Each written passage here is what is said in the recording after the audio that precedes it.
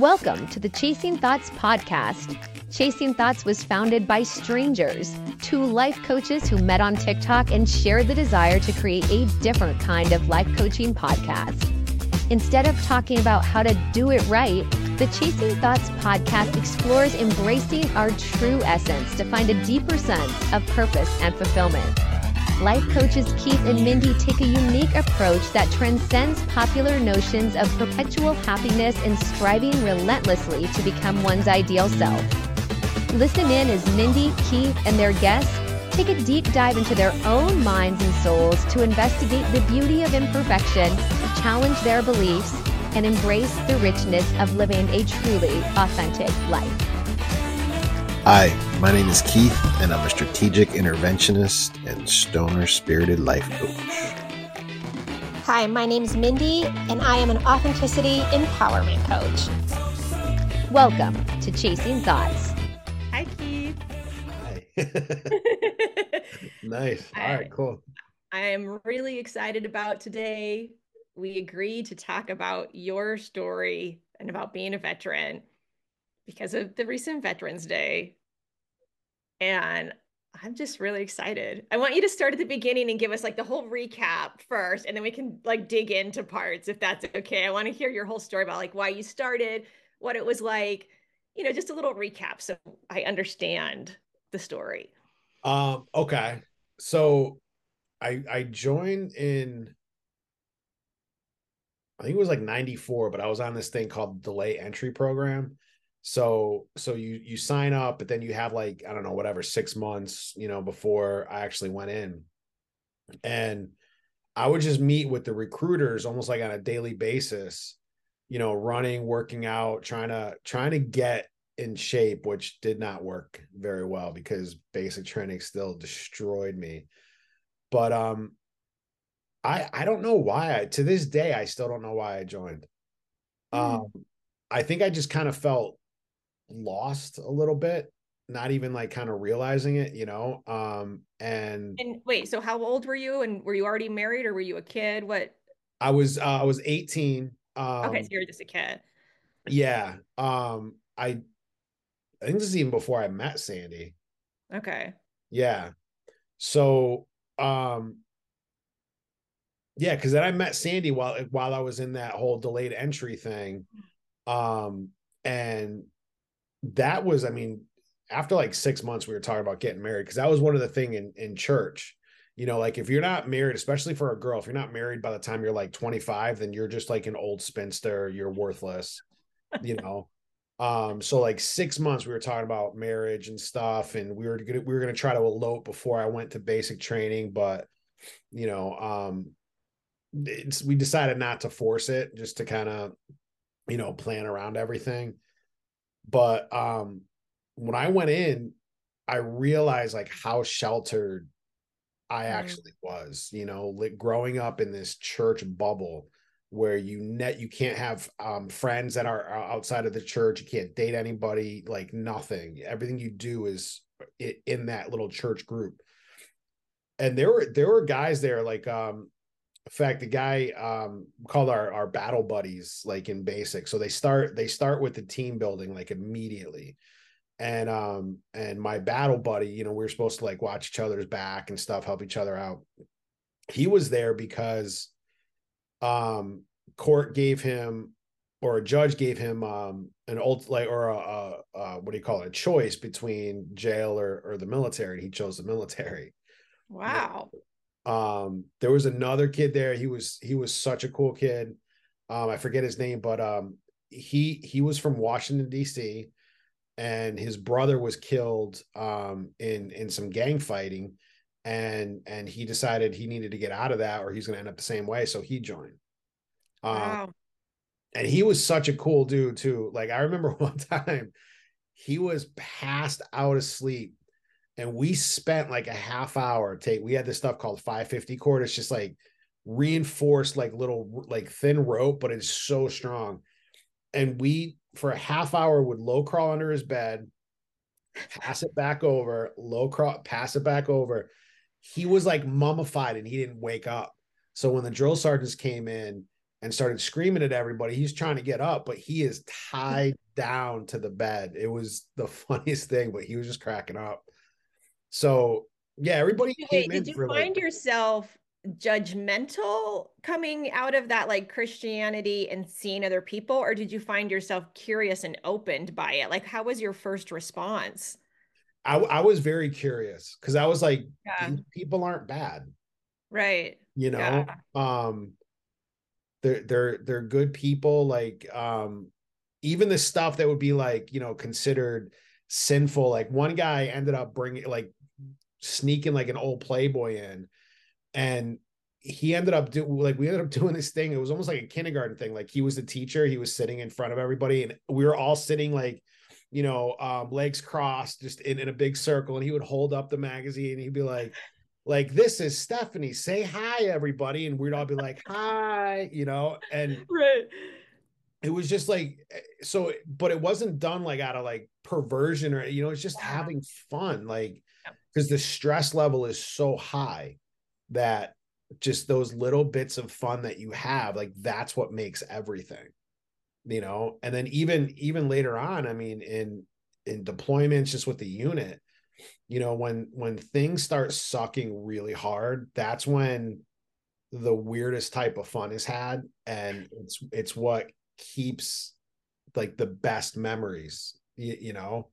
Man, when we were in Bosnia, my team leader snuck up to our where we were on guard in this bunker of like sandbags, and it was like 15 below. It was so cold, and he brought all this water and he poured it out all over right outside of this little guard shack that we had. And as soon as we stepped out, both me and my sergeant just went flat on our asses, you know.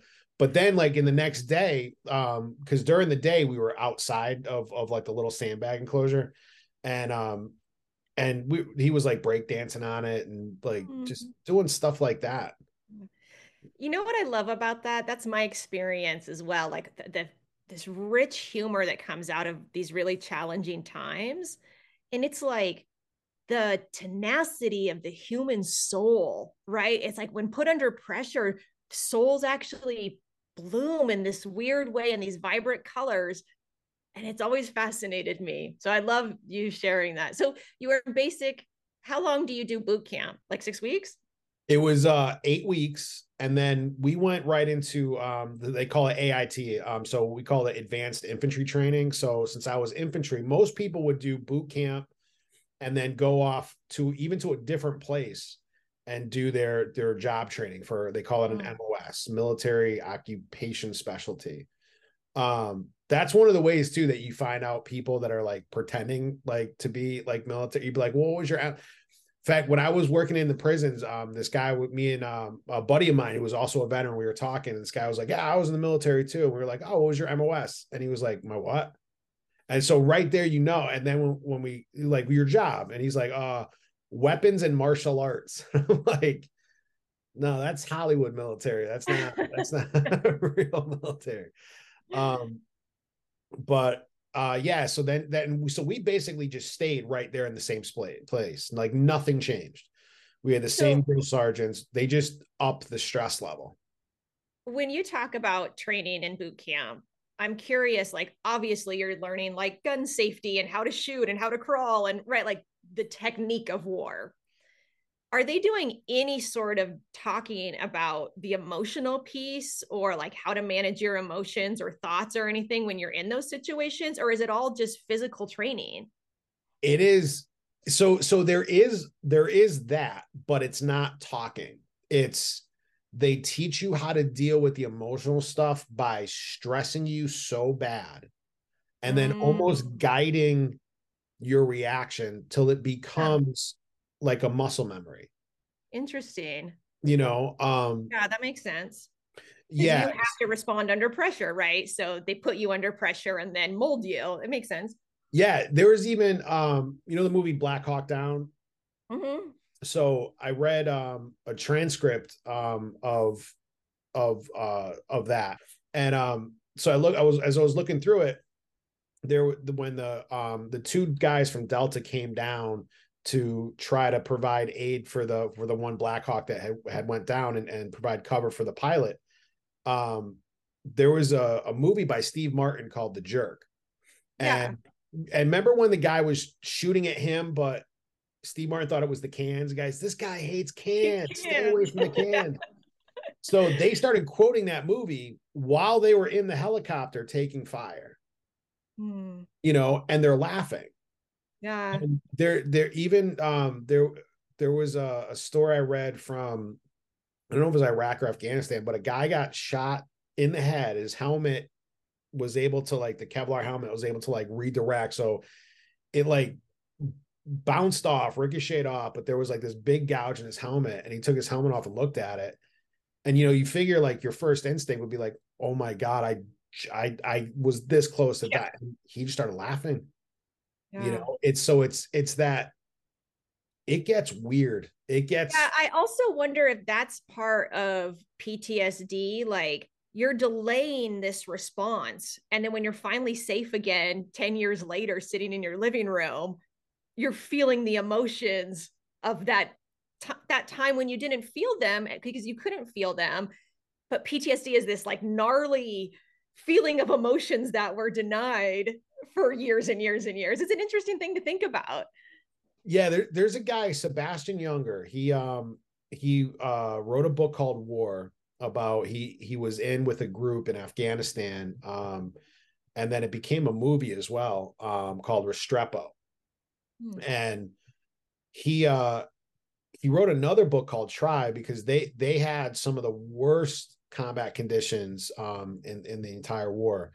And in the book, he explored the idea of PTSD not being necessarily about combat trauma, but also about the losing that family, that unit. Yeah. You know, he said, because you're basically living like hunter gatherers did, like we did for the majority of our existence as human beings. In a tribe. Yeah. And for 24 hours a day, you are no further away than an arm's length from somebody else. And it's like 20 people in like a platoon. So it is this tight group that, I mean, you guys know everything about each other, you know? So, and when you leave, that to me is the failing of the military. They spend all the time and energy in training you to live in this culture, because even basic, it's not just, you know, weapons training and all that sort of stuff, but it's also how to tell time, you know, how to greet officers and other like higher enlisted men, the differences in the rank, so that you can tell. I mean, you always know when somebody was like fresh out of basic, because like we were wearing berets before like everybody was wearing berets, but like airborne always had the maroon berets. And anybody that would see we had the flash, right? And it would just be the unit emblem, but it was shiny and stuff. And anytime anybody saw something shiny on our beret, like they're saluting us, and I'm a private. And I'm like, yeah, I'm not a lieutenant. I don't have like the shiny bar up on my hat, but just the shine was like, no, we're saluting, you know? So you learn how to live in the military culture. And then when you leave, like, I don't know what they call it like now, like a transitioning plan or something, individual ITP. But we called it clearing. And as soon as you start clearing, you leave your unit. And that's when that right there, like looking back on it, is when I started feeling really strange. How long is that period of clearing? Like when you say you're going to leave, or you decide not to re-sign up for more years, and then you're back home, is that like a month or? No, it's probably, I would say about 6 months. You start, maybe even a little bit longer. But then there's steps to it. So like in the beginning, you're still doing stuff, you're still training and all that stuff, but you're going and you're like, we would go and get classes on how to write a resume, how to interview, you know, basic stuff like that. When we left that portion of it, like we had our resume with us, you know, and like now I can go and get a job. And how old were you at this point when you were in this stage? How long were you in for? 4 years. So, okay. Yeah. Like 22. Yeah. So I did basic training. I did airborne school. Then I came home, got married to Sandy. And then the day after our wedding, I flew to Italy to meet up with my unit because they were gearing up for Bosnia. Wow. So yeah, and then that was in July.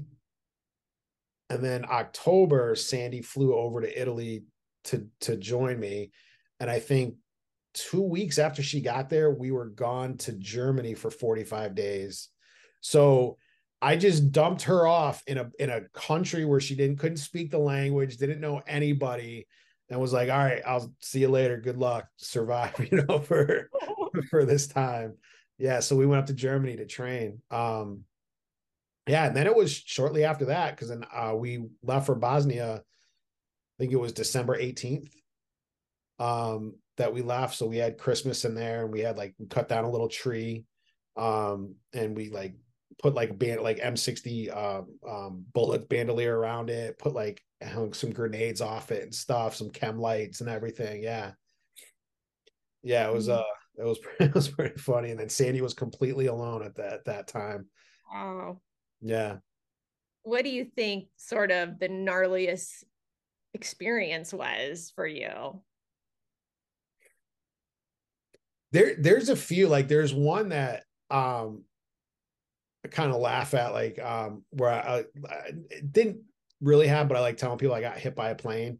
So we had a new pilot, and when you're dropping jumpers, the plane ends up going a speed that, if you go any slower, you're going to stall. So it's just above stall speed, and it has to angle its nose up.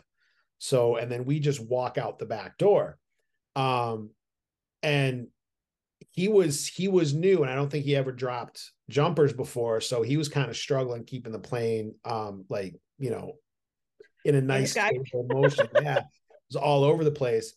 And me and my buddy on the other side, he was going out the other door. We both, the plane banked real hard. We fell, and I was just about to go out the door when I fell, and I fell inside the plane. So I got up and stumbled, fell again, but now my front half is outside the plane. From the waist down is still inside the plane. And so I'm no longer being carried by the inertia of the plane. And so then the plane just caught up with me, hit me, and I just started spinning like this.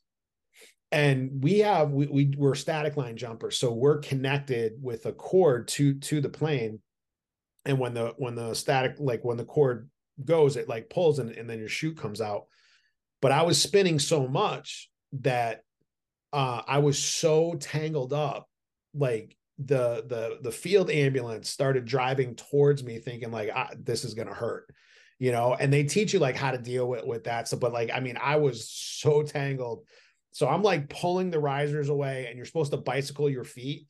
And I'm running as fast as I can in the air, and I'm slowly starting to go, and I'm go. And then all of a sudden I just hear people screaming lower your ruck, drop your ruck. Cause I didn't realize how fast I had fallen. Right. And I looked down, the ground's right there. So luckily I lowered my ruck, didn't even go, it's a 15-foot cord it's on, cause it's strapped to your legs initially, so if I landed like that, it would just snap my legs. And the ruck didn't even completely unfurl, and it hit the ground. And then I just smacked into the ground. But I think because I didn't realize it was there, I was so loose that I was fine. I was just oh, all right, that sucked, but we're good. That's a crazy story. Yeah. The times that I struggle with were the times in Bosnia, was seeing the devastation. I don't like the term ethnic cleansing, because it was a genocide, from just a little bit of what I've looked into after the Nuremberg trials. That's when they kind of came up with this ethnic cleansing, because if there is a genocide, then the UN has a responsibility, and every member country that has signed up with this needs to go in and stop the genocide. So then all of a sudden they come up with this term ethnic cleansing. So it's not a genocide, so they don't have to go in and do something.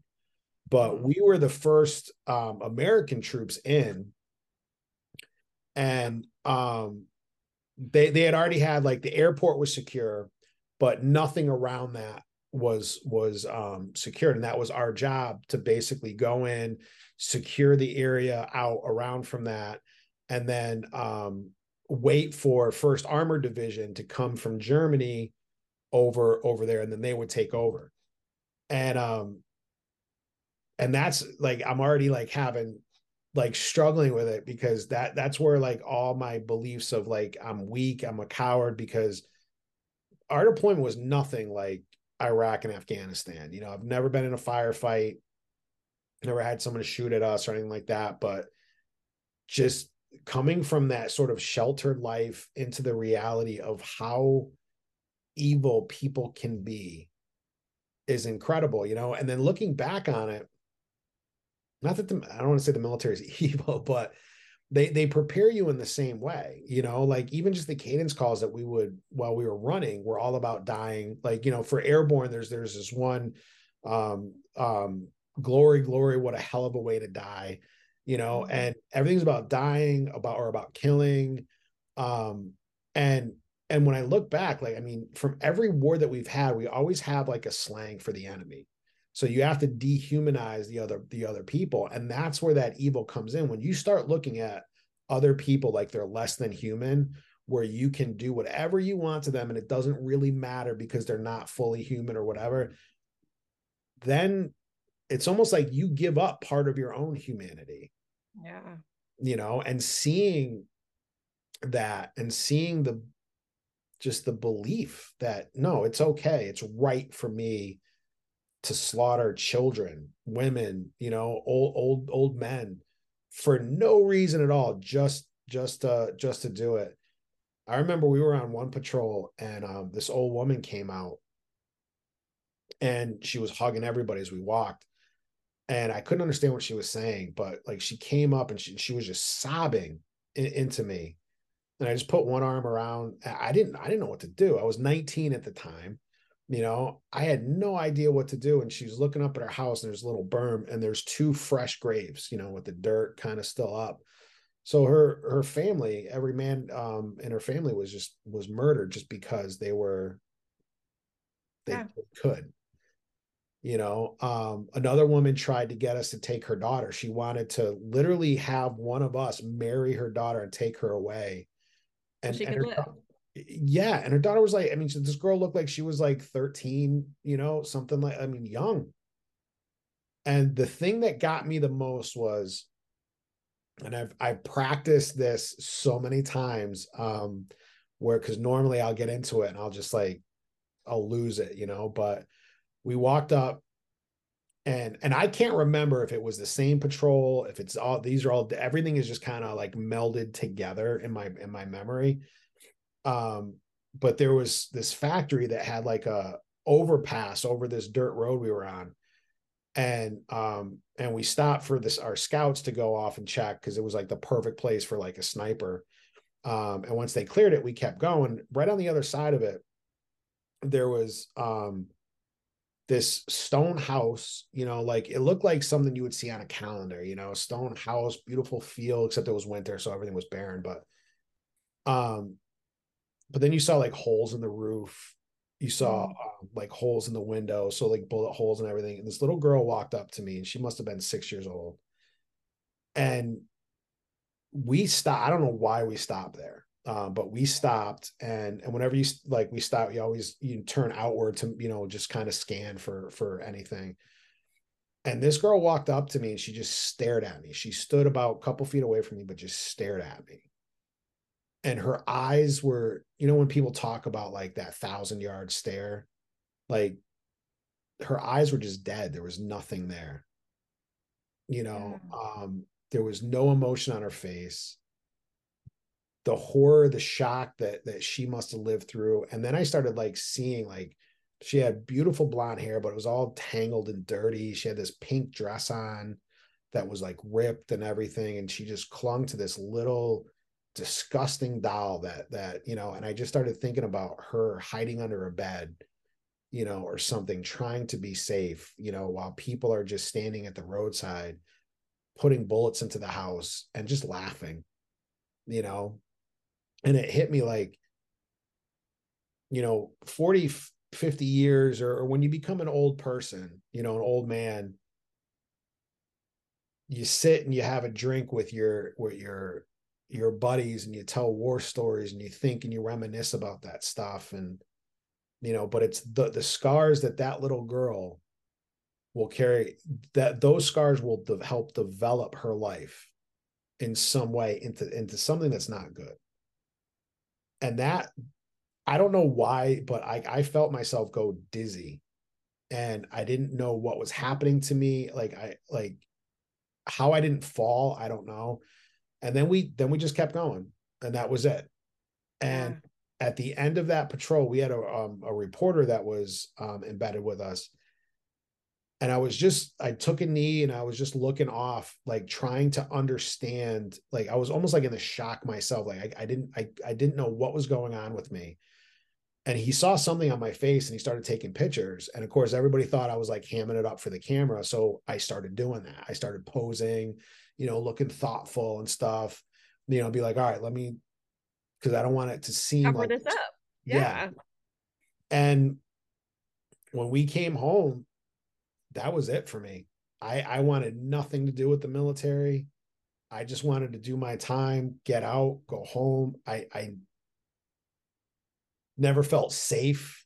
Never felt, I haven't felt connected with my body. When people talk about like being, I don't understand what that means, to be connected with your body, like I feel like I'm here. That's just where I am. That's it. And I'm envious.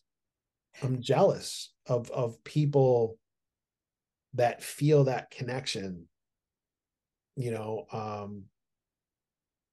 what people don't understand is that there are so many more problems. There is not a place for help. Because I don't think anybody understands how to help this. Yeah, that was going to be my next question, is like, those stories are so huge. I can barely sit with them, right? And to imagine going through that, and then when you're out and you're struggling, do they try to give you talk therapy? Like, how do they try to heal that? What's the method of healing that's currently being used for people who experience these kinds of things? So for Iraq and Afghanistan vets, like anybody that comes out, if you were involved in those wars, you automatically are enrolled into like the VA, the mental health program and stuff. They even have counseling. Think about, like, just pause for a second to think about just that statement. If you're here, you will automatically need mental health treatment. And we know that, and it's set up that way. That's gnarly. The recruiters aren't telling you that though. Like, hey, before you sign up, just so you know, dude, you're going to have mental health problems for the rest of your life. And we have that all worked into the package for you. Right? Yeah. Like, when I was a kid, man, like I remember when Rocky came out and I was like, I'm going to be a boxer. You know what I mean? Like it just made you want to like fight like that. You know what I mean? And the recruiter, this was even before CDs. This like, I don't even know what they call it, but it was like, it looked like a record. It was like that big. It was like this golden disc. And she put it in this massive like CD player thing. And this dude, this airborne ranger, it was like noon out in, I don't know, somewhere out west where it was like kind of desert and stuff. And he comes up out of nowhere from like just some of the shrubs. And he's like chiseled and he's got this weapon, and we call it combat light because he just had this LBE, which is load bearing equipment on with some magazine canteens and his rifle. And he's just looking around and I'm like, that's what I want to do. And then like half a year later, I have 150 pounds on my back, walking in the dead of night. And they said, do not step off the road. Like, just imagine anywhere you step off the road, it's landmines and you're going to die. And I was a 203 gunner. So I had a vest that had all of these high explosive rounds for the 203. And I'm thinking, if I step on a landmine, I'm going up like the 4th of July. Like, it is going to be a show. and I'm like, the recruiters didn't talk about this. Like this was, they were talking about college money. They were talking like all this stuff. And that's one of the things that messes people up, is yes, you do have that, but what they don't tell you is that you're going to be, not everybody, but there's a good chance you're going to be so depressed when you leave that you're not going to be able to sit in class, or you'll be sitting in class and you'll hear some 18-year-old kid talking. Like I remember I got so angry when I went to school in class. They were talking about Guantanamo. We had talked about it before, like and they were like, oh, they should know better taking those. And I'm like, you don't fucking get it, but and there's been cases like where I've read like studies where people have done studies on veterans, like where they've gotten kicked out of school because they were afraid of the violence, of the vet becoming violent, because he was like, you think you know what it's like to be over that? You don't know shit, growing up in your little small town and stuff. So, and there's memes, there's constant memes like that I see online. Like there was one, this old man, and it said like, he was the veteran, and he said, my back hurts so bad when I wake up in the morning. And then underneath him was the VA doctor saying, then wake up in the afternoon. But, and it's funny. And the reason why it's seriously funny is because that in a lot of cases is the level of care you get. So because I was not in Iraq or Afghanistan, I was not afforded the same care. I had to fight for 4 years for that. And it ended up taking my wife calling congressmen, senators, all kinds of people. And then the head patient advocate, somehow she found this lady's personal cell phone number online. And the lady was like, I don't know how she did it, but I'm calling you now because she fought for you so much. And that was the only reason why I actually went in to see a doctor, because I kept going to the emergency mental health clinic where I was told, like, the first time I went there, I'm like shaking. Again, I don't know what's going on with me. And she's like, the receptionist, after she finished her text, then looks up and she's like, all the doctors are out on lunch right now, so it's going to be a couple hours. So you might want to come back tomorrow. And I'm like, this is the emergency mental health clinic, and you're telling me to come back in another day. It's like, all right, yeah, let me put my psychotic break, whatever's going on. Oh, right. Let me put that on hold. Tomorrow, I'll take that back up.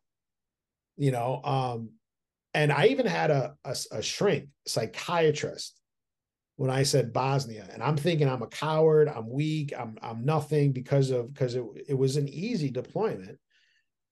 She looked at me when I said I was in Bosnia, and she said, what was so bad about that? And this is a doctor who's younger than I am, who probably like was born a couple years after that,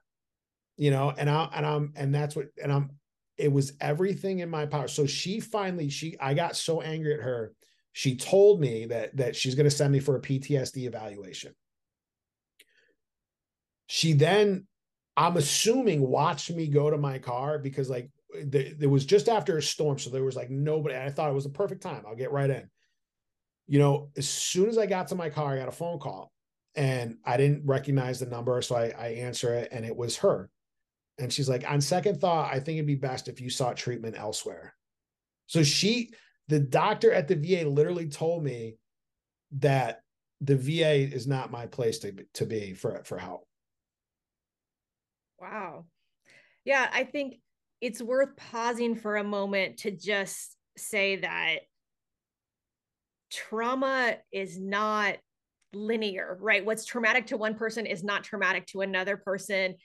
And that if anybody, doctor or otherwise, ever tells you that your trauma is undeserving or insignificant or you don't deserve to have it, do not believe it. And if it's your doctor, find someone else. Like, just to anybody listening, because I think this happens all the time, that traumas are minimized. And then we pile shame on top of shame, and we never get healing for our traumas because we think we shouldn't have our traumas. And the truth is, it doesn't matter if everybody else thinks your childhood was great or your deployment was easy. If it was traumatic to you, that's the end of the story. Yeah. And as you were saying that too, is I think we have a tendency to try to minimize our own trauma, and trauma doesn't give a shit what we think about it. So we're going to react that way. And the more we fight against how we're reacting and the more we produce our own shame on that, the worse it's going to get, and when you look at people, when you study people like Viktor Frankl, who says that their trauma has like the nature of gas. Like you put gas in any size container, you can put the smallest amount, you can put tons of it, but the nature of gas is to take up the entire container. And trauma is the same way. And then Edith Eger, another Holocaust survivor, said there is no hierarchy to trauma. When I was going through all my coaching classes and stuff, and the VA, with all the work, ironically, all the work I did on myself, that once that work was done, then they really were like trying to help me, like, wow, that's incredible. How'd you do that? They set me up at a program, but all the people in the program, the patients, it was like this trauma competition, where, oh, why are you depressed? Why did you turn to drug? Whatever. You didn't go through what I went through, So yeah, trauma is definitely misunderstood. I think even by those that are supposed to be experts in it, in many, many cases.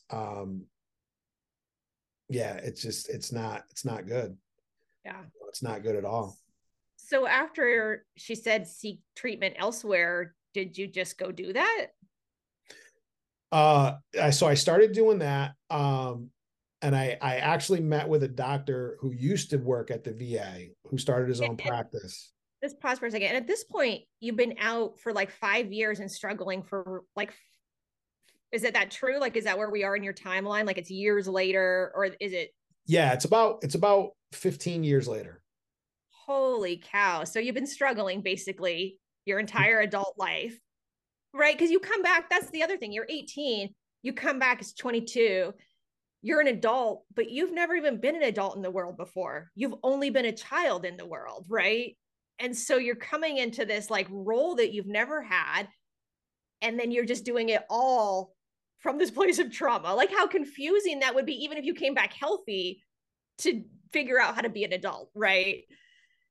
So when you said that, it was like a punch in the stomach. I never looked at it like that before. But like as an adult, I have never had peace in my life. Normal life, right? Like a normal adult life.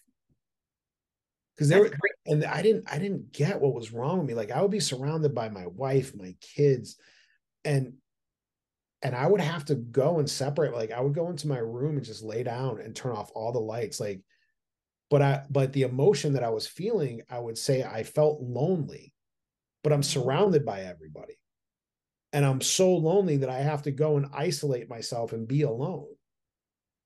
Like I don't get that. I don't understand that. That makes absolutely no sense, but we're dealing with emotions like where you see all right, one of the things that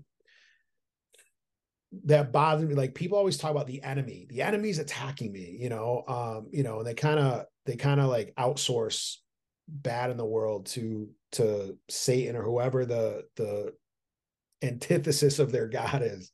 Right. And like people are evil. People they have the ability to do amazing good, and they have the ability to be demonically evil without any help. Yeah.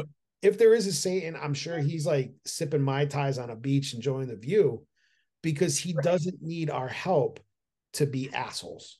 Yeah. Like we got that covered, and that was the thing. Like I believe, and I still struggle with it for a long time, but human beings are parasitic.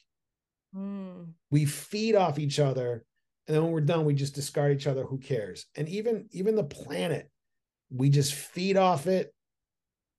Doesn't matter. But I mean, that one's going to kick us in the ass because we got no other place to go, you know? So I think that's also been really hit by what you said earlier, is that when we used to live in tribes, there was more like, I'm a steward for you, you're a steward for me, we're a steward for this place where we live, this natural world. And there was this sense of connectedness and stewardship that is completely gone now. Like in my day-to-day life, I never come into contact with that unless I'm, talking to a friend that's intentionally cultivated that level of stewardship, right? It's just weird.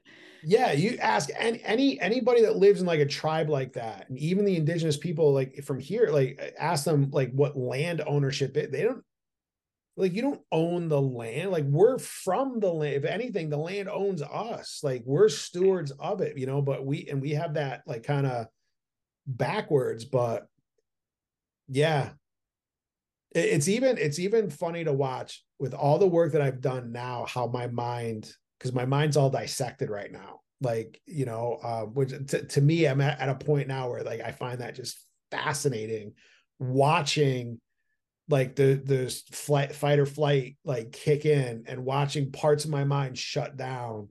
Yeah, it's just fascinating to me at this point. Yeah.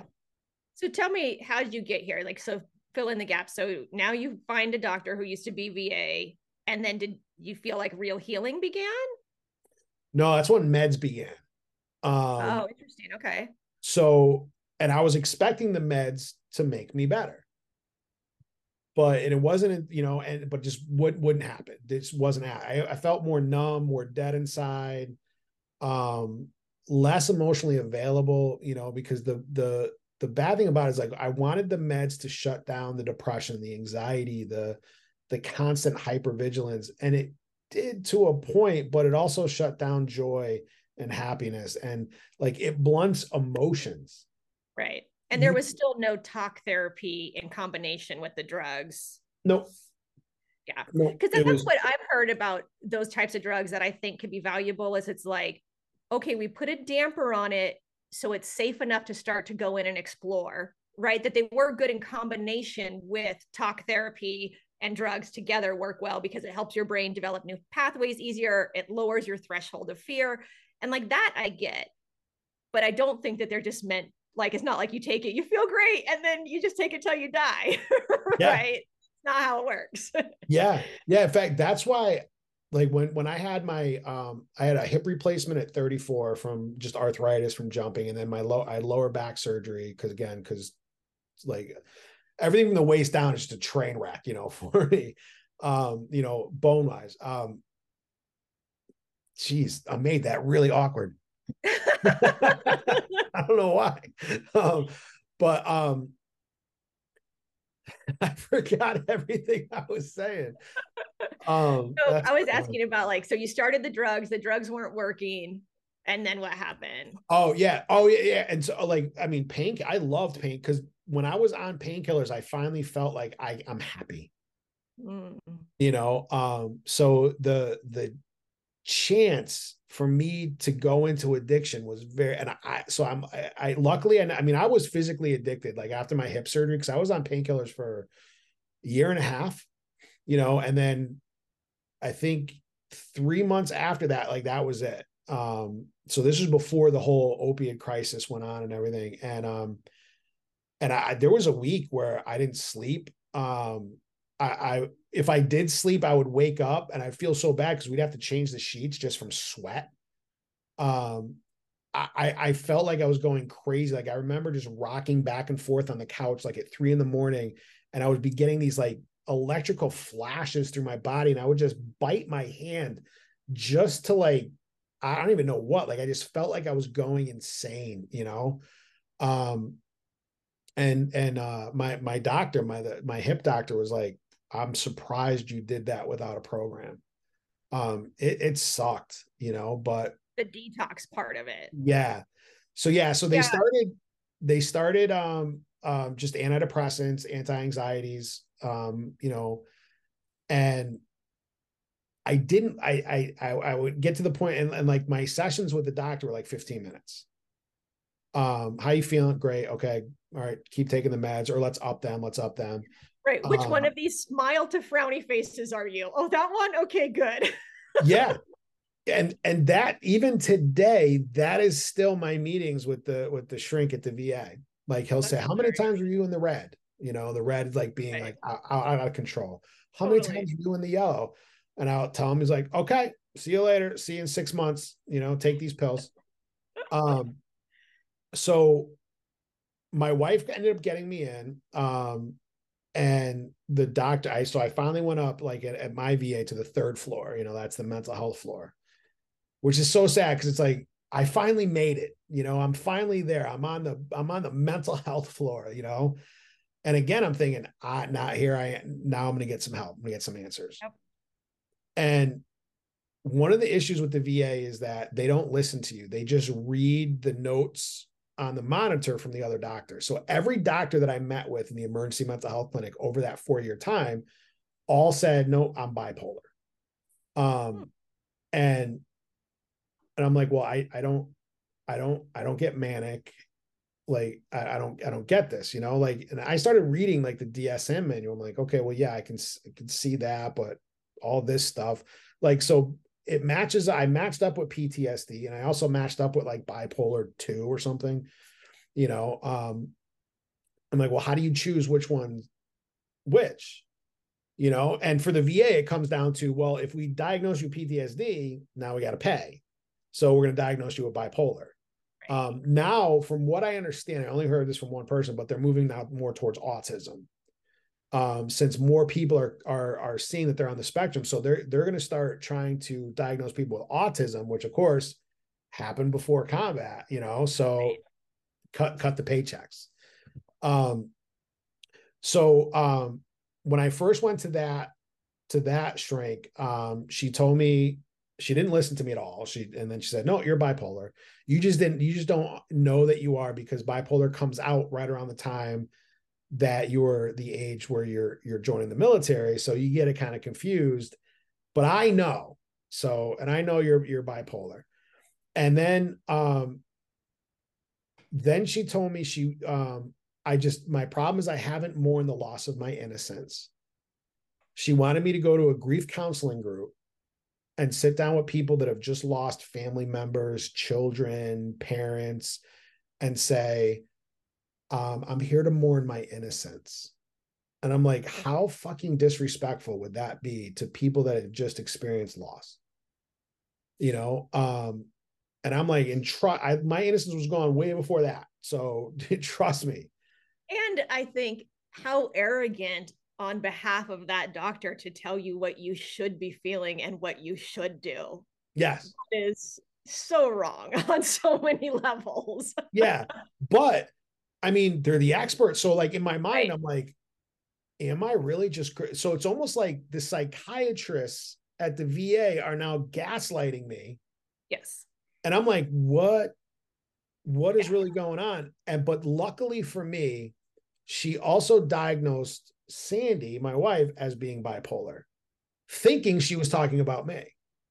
So she said, all those calls that you made, and I told her about all the calls while she was reading her screen. She goes, all those calls that you made, let's see, that's a sign of like obsessiveness, and that's a symptom of being bipolar. And I'm like, you just diagnosed my wife as being bipolar. And she's like, what? And I'm like, so being in school at the time, I was like, I'm writing a paper right now called When Suicide is Your Savings Plan, you know, and she got pissed. She was like, I get a mark on my record every time one of my patients commit. And I'm like, you get a mark? Fuck you. you know, then she told me she wanted me to go on Depakote, which is an anti-seizure medication, but it also has some effects like with mood and like stabilizing and all that, apparently. But it's so toxic to your system that I'd have to get my liver enzymes checked every month to make sure my liver wasn't shutting down. To make sure it's not going to kill you? Yes. Yeah. So the help doesn't kill me. And I'm like, I'm not comfortable with putting something like that in my body. And she's like, that's paranoia. That's another sign of being bipolar. Yeah, I think it's worth a pause again to just tell anybody listening, whether it's your physical doctor or your mental health doctor, they are not the expert on you. You are the expert on you, and that you interview people and you hire and fire people until you find someone who believes you about your physical symptoms or your mental health symptoms. And that's it. And because I think this happens to a lot of people, both with their physical health and their mental health, is they put doctors or therapists on this pedestal, and that's not helpful in most No. situations, right? You have to learn to be the expert on you and to advocate for yourself. And that's the only way to get better, because just like any other profession, there is good electricians and there's horrible electricians. That's how it is with therapists too. And so you can't just call somebody and tell them your life. They could wound you, right? Like, you've got to be diligent about who you hire.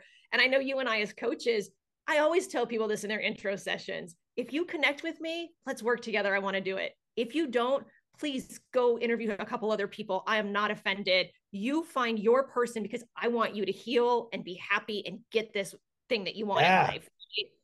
So it's worth a pause as you're telling these horror stories about your doctor to just make sure to reiterate that to all the listeners, because it's an important part of the process of being your best healed self.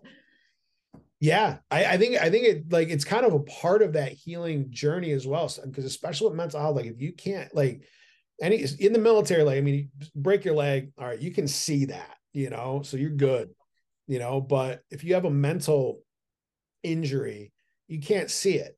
So it's just glossed over. And in our society, that's what we do as a whole. So anybody that is dealing with that and their doctors are trying, and it just doesn't make sense. Like, you have the right to just tell your doctor, because I finally just told this lady, I was just like, you know what, go fuck yourself. After she told me the whole thing, like, we'll get a mark. I was like, just go fuck yourself. And I just turned and walked out. Totally. Now, which was an appropriate response. Yeah. So, like, I at that point, I decided I'm done. I gave up, so don't do that. Go find more doctors, or another avenue of help, Yeah. But at this point, you've spent years of suffering, years of trying to get help. And I can totally understand where you're just like, fuck it, right? I was done. Yeah. I left the VA, went to a package store, I got a bottle of vodka, and I started drinking. Yeah. And I remember I got a call, and I was at this just sitting in a parking lot of a pizza place, drinking in my car at, like, 1:00 in the afternoon. I did not care. And it was there was the head patient advocate, because my wife, Sandy, got pissed when she heard about this. And she was like, please try one more time. And she set me up with this new doctor. And he was he's the one I still see today. He was awesome. He didn't once look at his monitor, which I'm sure he read all the notes prior to, but didn't once look at the monitor. He listened to me and he said, you don't have bipolar, you have PTSD. He's like, we're going to get you in with the therapist right away. The therapist was amazing. She was an intern, so she actually didn't, like, all this stuff, all the care was not like, she still cared, it wasn't just this calloused thing. And still meds, like, still push that. But he actually even told me, like, so I didn't realize benzos, the anti-anxiety, are one of the most addictive substances on the planet. And he said, and you're taking them daily, and it had been like a year, and he goes, and they have been linked to early onset dementia. I never heard that. Right. A doctor never, ever told you that. No. And he's like, so I want to start coming down. And he said, because these are highly, and I didn't even know they were addictive. I didn't know, like, just like, take this. Okay. So how was it hard to get off of them? No, it really was. It was more of at that point, a mental crutch for me. I don't, crutch is a bad word, but, like, it was a mental thing. Well, I think sometimes when our own emotions have hijacked us, right, then we are scared of not taking the anti-anxiety or not taking the pill or not taking, because we're trying to prevent this thing from happening. Like you said, it's a mental addiction, even though I don't actually feel the anxiety right now. I want to make sure, right? And it becomes living in this fear and this constant pushing away of a negative thing that might happen. And that sucks. That's living in fight or flight all the time, right? It just sucks. Yeah. And the other thing this lady told me too was like, because I would get to school. And so I did 2 years at a community college, and then I transferred to a state university, and I would get to every class an hour early. I was the first one. So there was like the previous class was still going on, and I'm just sitting there right by the door. So as soon as that door opened, I can go in and get one of the back seats. Back corner is what I would always go for. Yeah, it was funny because like after close to the time, like when I was going to graduate, I had done so much research because I basically I told myself the VAs, they don't have a clue what they're doing. Even with a good doctor, I'm not getting better. I'm going to figure this thing out myself, you know? And so I was studying anthropology, and I decided to look at myself, my brain, as its own individual culture. You know, why does it do the things it does? You know, all this stuff. And there was a model. It looks like a little like ramp that doesn't like come down on the other end fully, but it's a rite of passage model. And so you have this time of separation, a time of transition, and then a time of reincorporation where you reincorporate back into your culture, but at a higher level of responsibility. Right.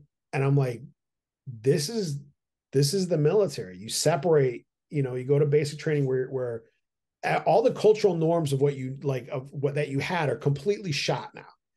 Then you have this transition period where they call it being betwixt and between, right? You're not yet this, but you're no longer this, right? So I'm not yet a soldier, but I'm no longer a civilian. And all of the things that go with that, everything is the same. There's no hierarchy except the one that controls you all, you know, group punishments, all that stuff. Like, I mean, the only thing that separated me from the next guy was just my name tag. That was it. We were all the same rank. We all had, everything was exactly the same. And then when you reincorporate, you don't reincorporate back into your culture. You reincorporate you incorporate into the military culture. It's basically basic training and all that stuff is an assimilation process into the military culture. Yeah. But when you programming, if you will, right? Yes. Yeah. Oh, dude, I remember bayonet training. Like you would feel the vibrations from everybody screaming at the top of because the drill sergeant would have like this megaphone and be like, whenever we did like a movement with the bayonet, we'd have to scream, kill, you know, and there's like hundreds of us and we're all doing it at the same time, just screaming, kill, you know, and you feel it in your bones. Like it is a cool thing, you know. Now that would be interesting research. Like, you know, they've done research on how what you say to a bottle of water affects the crystals of that water, right? And when you take a body and you put it in this environment where you're saying kill, and it's resonating into every cell of your body, and you can feel that resonance, what's that doing to you on like a physiological, like neurological level? Wow. That's big. We and that's why we live. We didn't care. Like the unit I was over in Vicenza, Italy, and I think in the 80s, Time magazine interviewed the Italians that lived around us, and they called us the most in shape alcoholics. We would just drink. Like it was just, you know, we generally have a 4-day weekend, you know, because with infantry, like you train or call it area beautification, where we're picking up everybody's cigarette butts, because assholes can't throw them away in the trash. So, and then we'd have a 4-day weekend, and it was just straight. You would drink until you passed out, and you would wake up the next day and drink and pass, you know, and we would bar hop down to the train station and then chase prostitutes around and stuff, because they wanted nothing to do with like us, you know, but we thought it was hysterical. Like there was nothing, there was no consequences, there was no or sense of consequences or anything, you know. And it fit in the military culture, right? Because it's that Bravo wildness and like crazy things are happening everywhere, right? So it's just all sort of surreal. Yeah. No limits. Yeah, we actually had a new colonel once came in, new battalion commander, and he was in his civvies, and this guy like just crossed the street right in front of him, so he honked. And this dude, he was like an enlisted guy. He was like, I don't know, like a specialist or something. He turned around, and he was like, I'll fuck you up. I don't, and the colonel was like, he got out and he told him who he was, and the guy came to attention and stuff. And he's like, nope, I want my troops ready to go. So he was like more like praising him, yeah, like, for that level. I mean, there was times like in the club, if one of the guys like in my Bravo company got into a fight, somebody would scream out Bravo company, and then you would hear 100 like seats just slide back, because it didn't matter if they caused it, if they were at fault, did not matter. Yeah, we're fighting, and that's just, yeah, it was that way of life. Yeah. So, And then you wonder when people get back and they're fighting, with their wives or with people in their lives, that's a big surprise. Like, yeah, I heard it. Like you're trained to do that, and you have this automatic response that's happening in your body. Of course. Yeah, there was a guy, a buddy of mine. So it was her boyfriend. He was at a gas station, and he was having trouble with his card. So he went in with the clerk, and the clerk couldn't get it. And the guy behind him was getting frustrated. So he just slapped a 20 down on. He was like, I'm filling up, whatever that gets me. Right. So not a problem. Right. And that guy is frustrated, whatever. Like, all right, he's probably a miserable dude anyway. But it like that instinct took over. He grabbed the dude's 20, crumpled it up, threw it at him, and it was almost a fight. And they have a massive pit bull, and this dog is scary look. It's the biggest baby, but the guy stepped forward to him, and that dog, like, it'll snap its jaws. I've never heard this before in my life till I heard this dog do it. It was like a crocodile, just like you heard this crunch, this snap, and I'm like, oh my God, dude. And the guy just stopped in his tracks, and he goes, you want me to set the dog on you? And he was ready to do that because the guy put down a 20 in a frustrated way. Yeah. There is that was a thing that I found, was that, and all the research says it. This is a thing that kills me. They all quote this one woman named Ann Demare. She's a public health researcher out of the University of San Diego. And she said basic training, the role of basic training is to strip the recruit of their individual identity and to build up the military identity, right? And when we're going in 18, 19, 20 years old, that is also right around the time that our identity is still malleable, but it's forming, right? It's just about solid. It's just about set. And then they come in and they smash it. And they're like, nope, we're going to build it this way. So, and then when you leave, it's just, thank you, see ya. Yeah. Here's your resume. I have a question. So with what you just said, that really resonated with me, this idea that my natural identity got beaten out of me by life, right? And so my question to you is, do you feel like you lost it completely, or do you feel like it's buried and you're still finding it, or do you feel like you found it? Like, how is your retrieval process going to this person who you were at 17, 18, who you were going to become, the man you were going to become, like whatever that soul nature, this is my authenticity, is it forever gone? Is it still in you? Like, what's your relationship to that now? That is the best question I think anybody's ever asked me. Yeah, I don't think we lose anything in life. Yeah. I think everything that happens to us, as bad as it is, and when I say there's a choice, I'm not getting into victim blaming or anything like that, but there is a choice of whether it is going to crush you, or you can take this insurmountable obstacle that has the potential of crushing you, and you can put it underneath you, and it can become the strongest part of the foundation of who you are. Yes. So I stopped looking for that person that I once was. I stopped looking to try to exhume what was lost. Mm-hmm. And instead I decided to build something new. So through the anthropology, I studied, and I thought life coaching was a scam. I was like, even like Tony Robbins, like he was the guy I went through like his course. I'm like, come on. He just gets out, he says cliches where focus goes, energy flows. And then a whole bunch of weak people just repeat that, but then when you see the science behind it, I'm like, oh my God, where focus goes, energy flows. Like it is scientific, and I was not going to get into that at all. And my professor was like, you have to explore every facet, even ones you don't agree with. And I found that, and I'm like, well, whatever. And I remember I was driving Sandy was driving, and I started having a panic attack. And I did one of Tony Robbins' exercises. So I pictured panic in my mind, just let my mind paint a picture. And it was just a black background with the word anxiety, almost like horror movie, like script, like dripping blood. It was all red. And I put it on the other side of the Grand Canyon. And then I just pushed it further away and I made it blurry.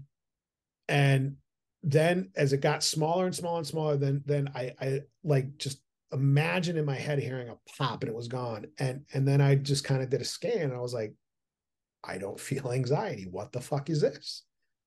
No pill, no, not. So I'm like, okay. So I started looking into like all of life coaching stuff. I joined the Robbins Madonna's training specifically to heal myself, not to become a life coach. Even now, like people like, oh, I want to help. I have a passion. I don't have that passion for helping people. I don't know. And I feel horrible saying that as a life coach, but like my thing is this is like, I lived in this blinding darkness for so long. I want to be the light. So I don't want to help people, but I just want to live my life as a light so people can find their way out of their own darkness. Yeah. And when you say that, what I kind of picture is like a buoy, right? Like you're in the water and you're going to drown and stuff. And like, if there's just a buoy that you can just hold on to, right? Like that sort of see the light, be the lighthouse, be the buoy so that people can figure out what they need to figure out. Right. Yeah. Yeah. Cause I think as life coaches, like we're amazing guides. Yeah. But it's them that they do the work. Yeah.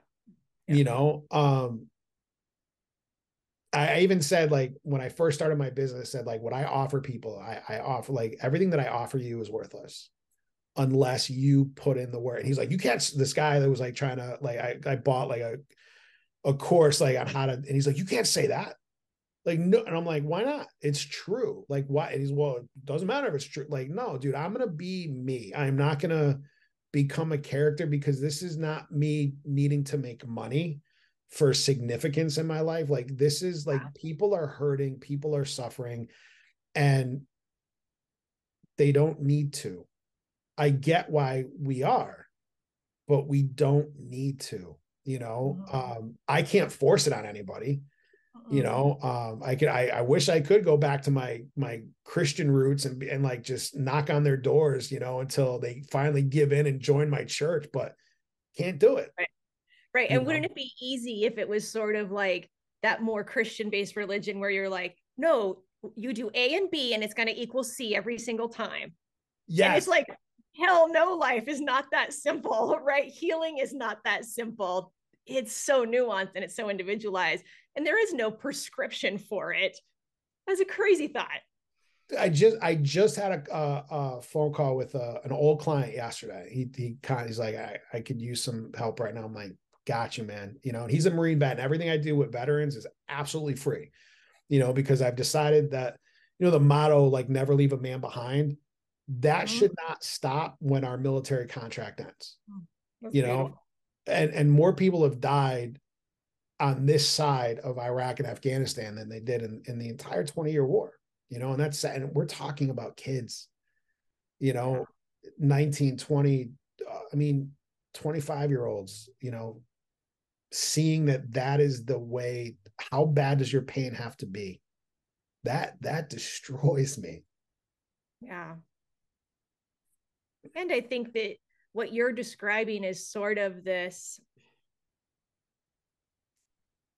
view behind the curtain, right? Like you and I talk about the Matrix or this or that, but it sounds to me like when you are a part of that, like in America, the military is huge, right? And it's what we salute to, and it's our flag, and it's like so part of our programming of being a good American and a good human and a good, and then you go touch this thing and it's actually dark and dangerous and gross.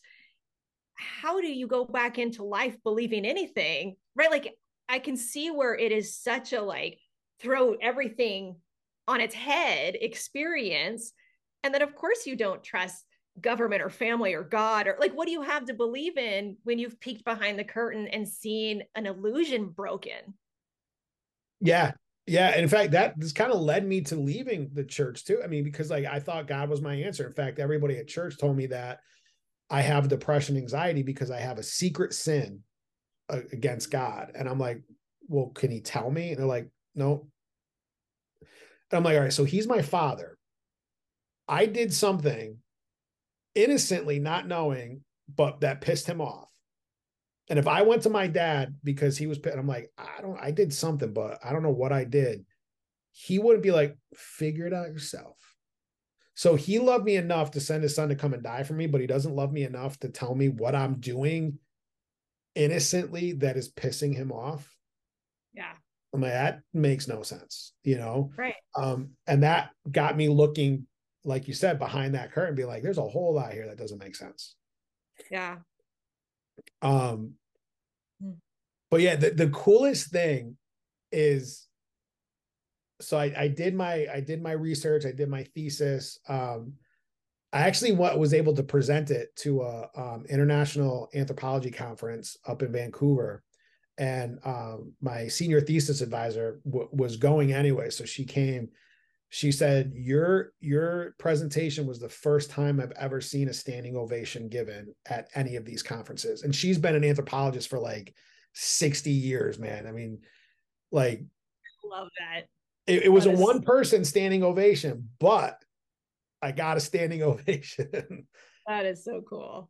And I just like laid all this stuff out, and all the research, like I was saying, shows that it's an identity change. But when you leave the military, they don't retrain you to have an identity to be back in the civilian world. So that's what I found with the coaching thing, was I need to rebuild my identity. That's why I stopped trying to find that person who I was becoming. And I realized, no, life doesn't work like that. Things happen to us, and whether we want them to or not, they are now a part of us. And a lot of our suffering comes from wishing that thing never happened. Yeah. But it did. Yep. You know, so I learned to step on it and make it part of my foundation, allowing those parts to integrate. So whether I'm a coward, whether I'm weak, I still struggle with it, but like overall, I'm like, it doesn't matter. Yeah. Let's just say I am, or I was. That now is a part of my foundation going forward. Like, I will not be that weak again. You know, where something that was easy affect me like that. Like some of the decisions I made afterwards, you know, like were more self-sabotaging. So I won't be that, I won't make those decisions again. You know, forgiving myself, you know, for those things. I was a 19-year-old kid and my world was shattered. You know, when I went into the VA, I didn't know this. So after I had COVID, I always felt my anxiety like down towards like my diaphragm. It was almost like a burning. But after COVID, like I was having like outright panic attacks. Like I was having heart palpitations, chest tightness, to the point where I thought I was like, all right, my heart is done. But I went EKGs, chest X-ray, everything came out normal. And so they said, this is just panic. So they wanted me to go back on meds, because I had gotten myself off all meds. The only medication I used to deal with this was cannabis. And I'm not saying like that is a personal choice that I made, and everybody's got to, like, I did 2 years of research prior to that to convince Sandy, because she was completely against it. Yeah. And it turned out for me to be one of the greatest tools in my toolbox to deal with this. And when I went back, so my doctor actually didn't want me to go back on meds. She actually, my primary care doctor wanted me to start doing mushrooms, which like my primary care doc is freaking awesome. And she wanted me to go to the VA, get into a study. So I went to the VA, and they're like, yeah, we don't do that, man. Like, no, because they're against all of that. Even my doc now hates the fact that I use marijuana. But he provided me with all these studies that it makes you violent and stuff. I provided him with all these studies showing how all those studies, because what they did was, like, he gave me a study where they took inner city kids that were arrested for violent crimes, and then they looked, have they ever been arrested for marijuana? And if they were, they said, yep, see. And I'm like, dude, what's that saying? Like, yeah, it's like correlation versus causation. Yeah. Right. Yeah. Yeah. It's actually really funny. If you look up on the internet, like fake correlation, it's like, number of shark attacks and people who have blue houses, or like they make all these funny graphs that show how ridiculous it is. Oh, I never, that is hysterical. Yeah. So I gave him I printed out a stack of research and put it on his desk. And in fact, in Connecticut, I mean, it's legal now, but to get my medical marijuana card, I had to get a letter from my doctor saying I was being treated for one of the things on there. When I asked him for the letter, he was like, I'll do it. I'm going to write a letter saying I'm treating for PTSD, but this is a huge mistake. The VA now has a policy where they will not write those letters anymore. Wow. Yeah. Even though they give out, when I read The Body Keeps the Score, there was a study done. I forget exactly what the drug is. It might be Prozac, but the DOD spends like something like 75 billion a year on Prozac, and it has been shown to be as good as a placebo. But they still money making. Yeah. And you know what? Like, if they can medicate you to the point where you're just a drone, you're just going through life. One of the saddest things I ever saw was at the VA. An older guy, must have been like in the first Gulf War or something. He was walking around to all these cars, putting his hand on different parts of the car. Putting his thumb, stuff like that. And I just sat there watching him. And then this other couple came out, and he was at their truck, and he was doing all this stuff. And so I got out because I'm thinking, like, this guy is not right. Apparently, I don't know if something's going to happen, and this guy had his wife with him. So I came up and I'm like, I've been watching him do this now for a little bit. And he said, I'm going to go in and get the vet, because the Veterans Affairs has police, which again is funny because they're all like these 22 or whatever, however old you got to be, like kids that never been in the military, nothing, so they came rolling up. I mean, they had their hands on their guns and stuff. And I'm like, fucking relax. The dude's not being violent, nothing. And so I went up to the guy and I was like, you okay, man? He's like, I can't remember where my car is. I'm like, well, what are you doing with your hand? And he goes, well, you put your hand on it and it'll recognize me and open. So he was going to every car in the lot, seeing if waiting until he heard the click. Yeah. And I said, and then the police rolled up, and I was like, well, why don't we head back inside, and they'll be able to help you, like, in there, figure out where your car is. And then when the police got there, and this dude must be in his 60s, he grabbed my hand like a little kid, scared.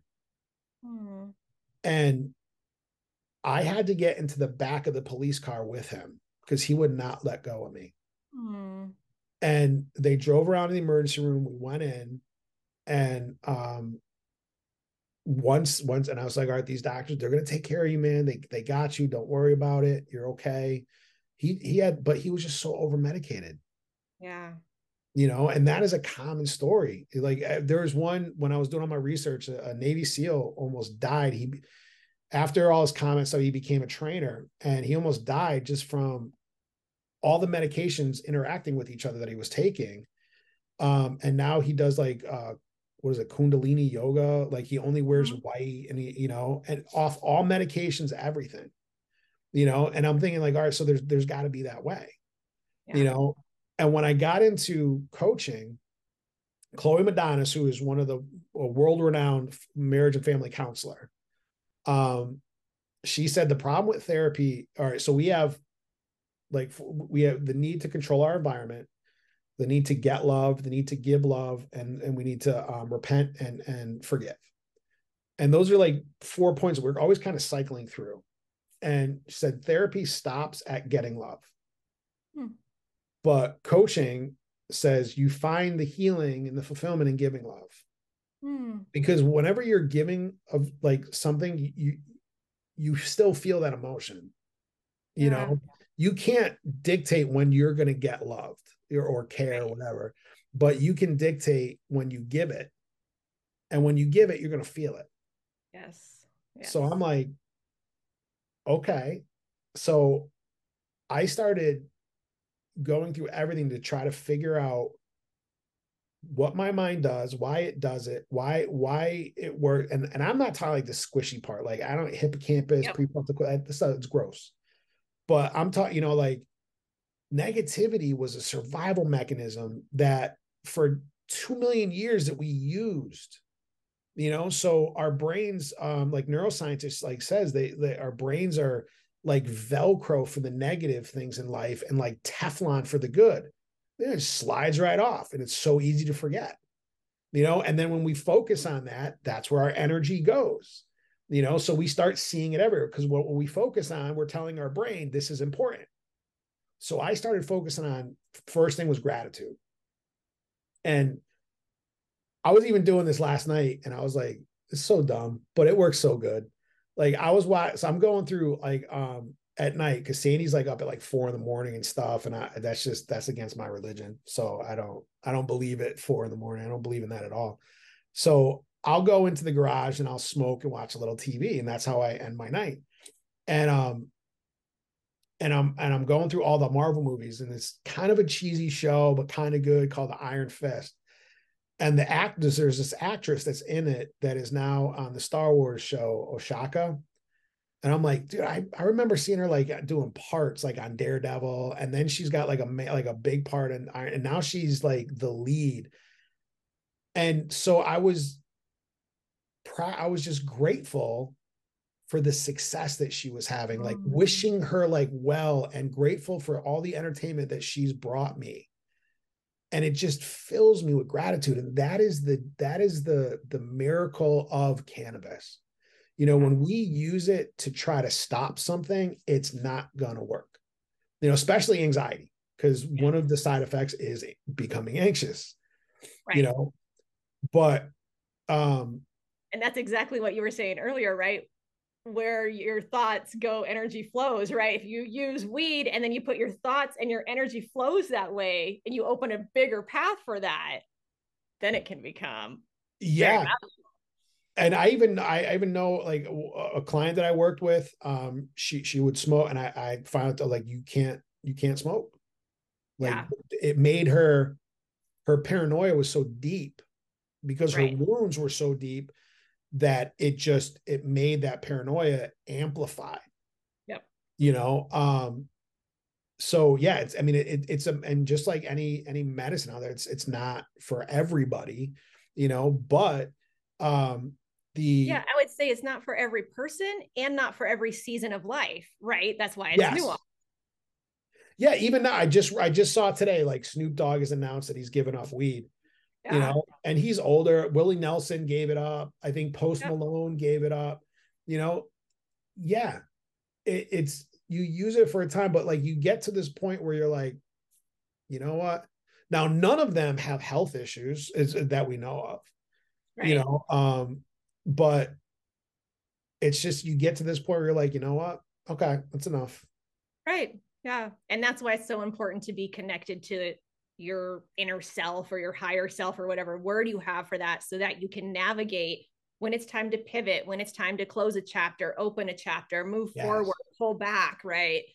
And I love this conversation so much. And I know that we're at time here, but I think maybe we should do a part 2, because I wrote down a bunch of notes of things that you sort of brought up in me, and more things I wanted to ask you. So let's do a part 2 and kind of just continue this conversation in the next recording.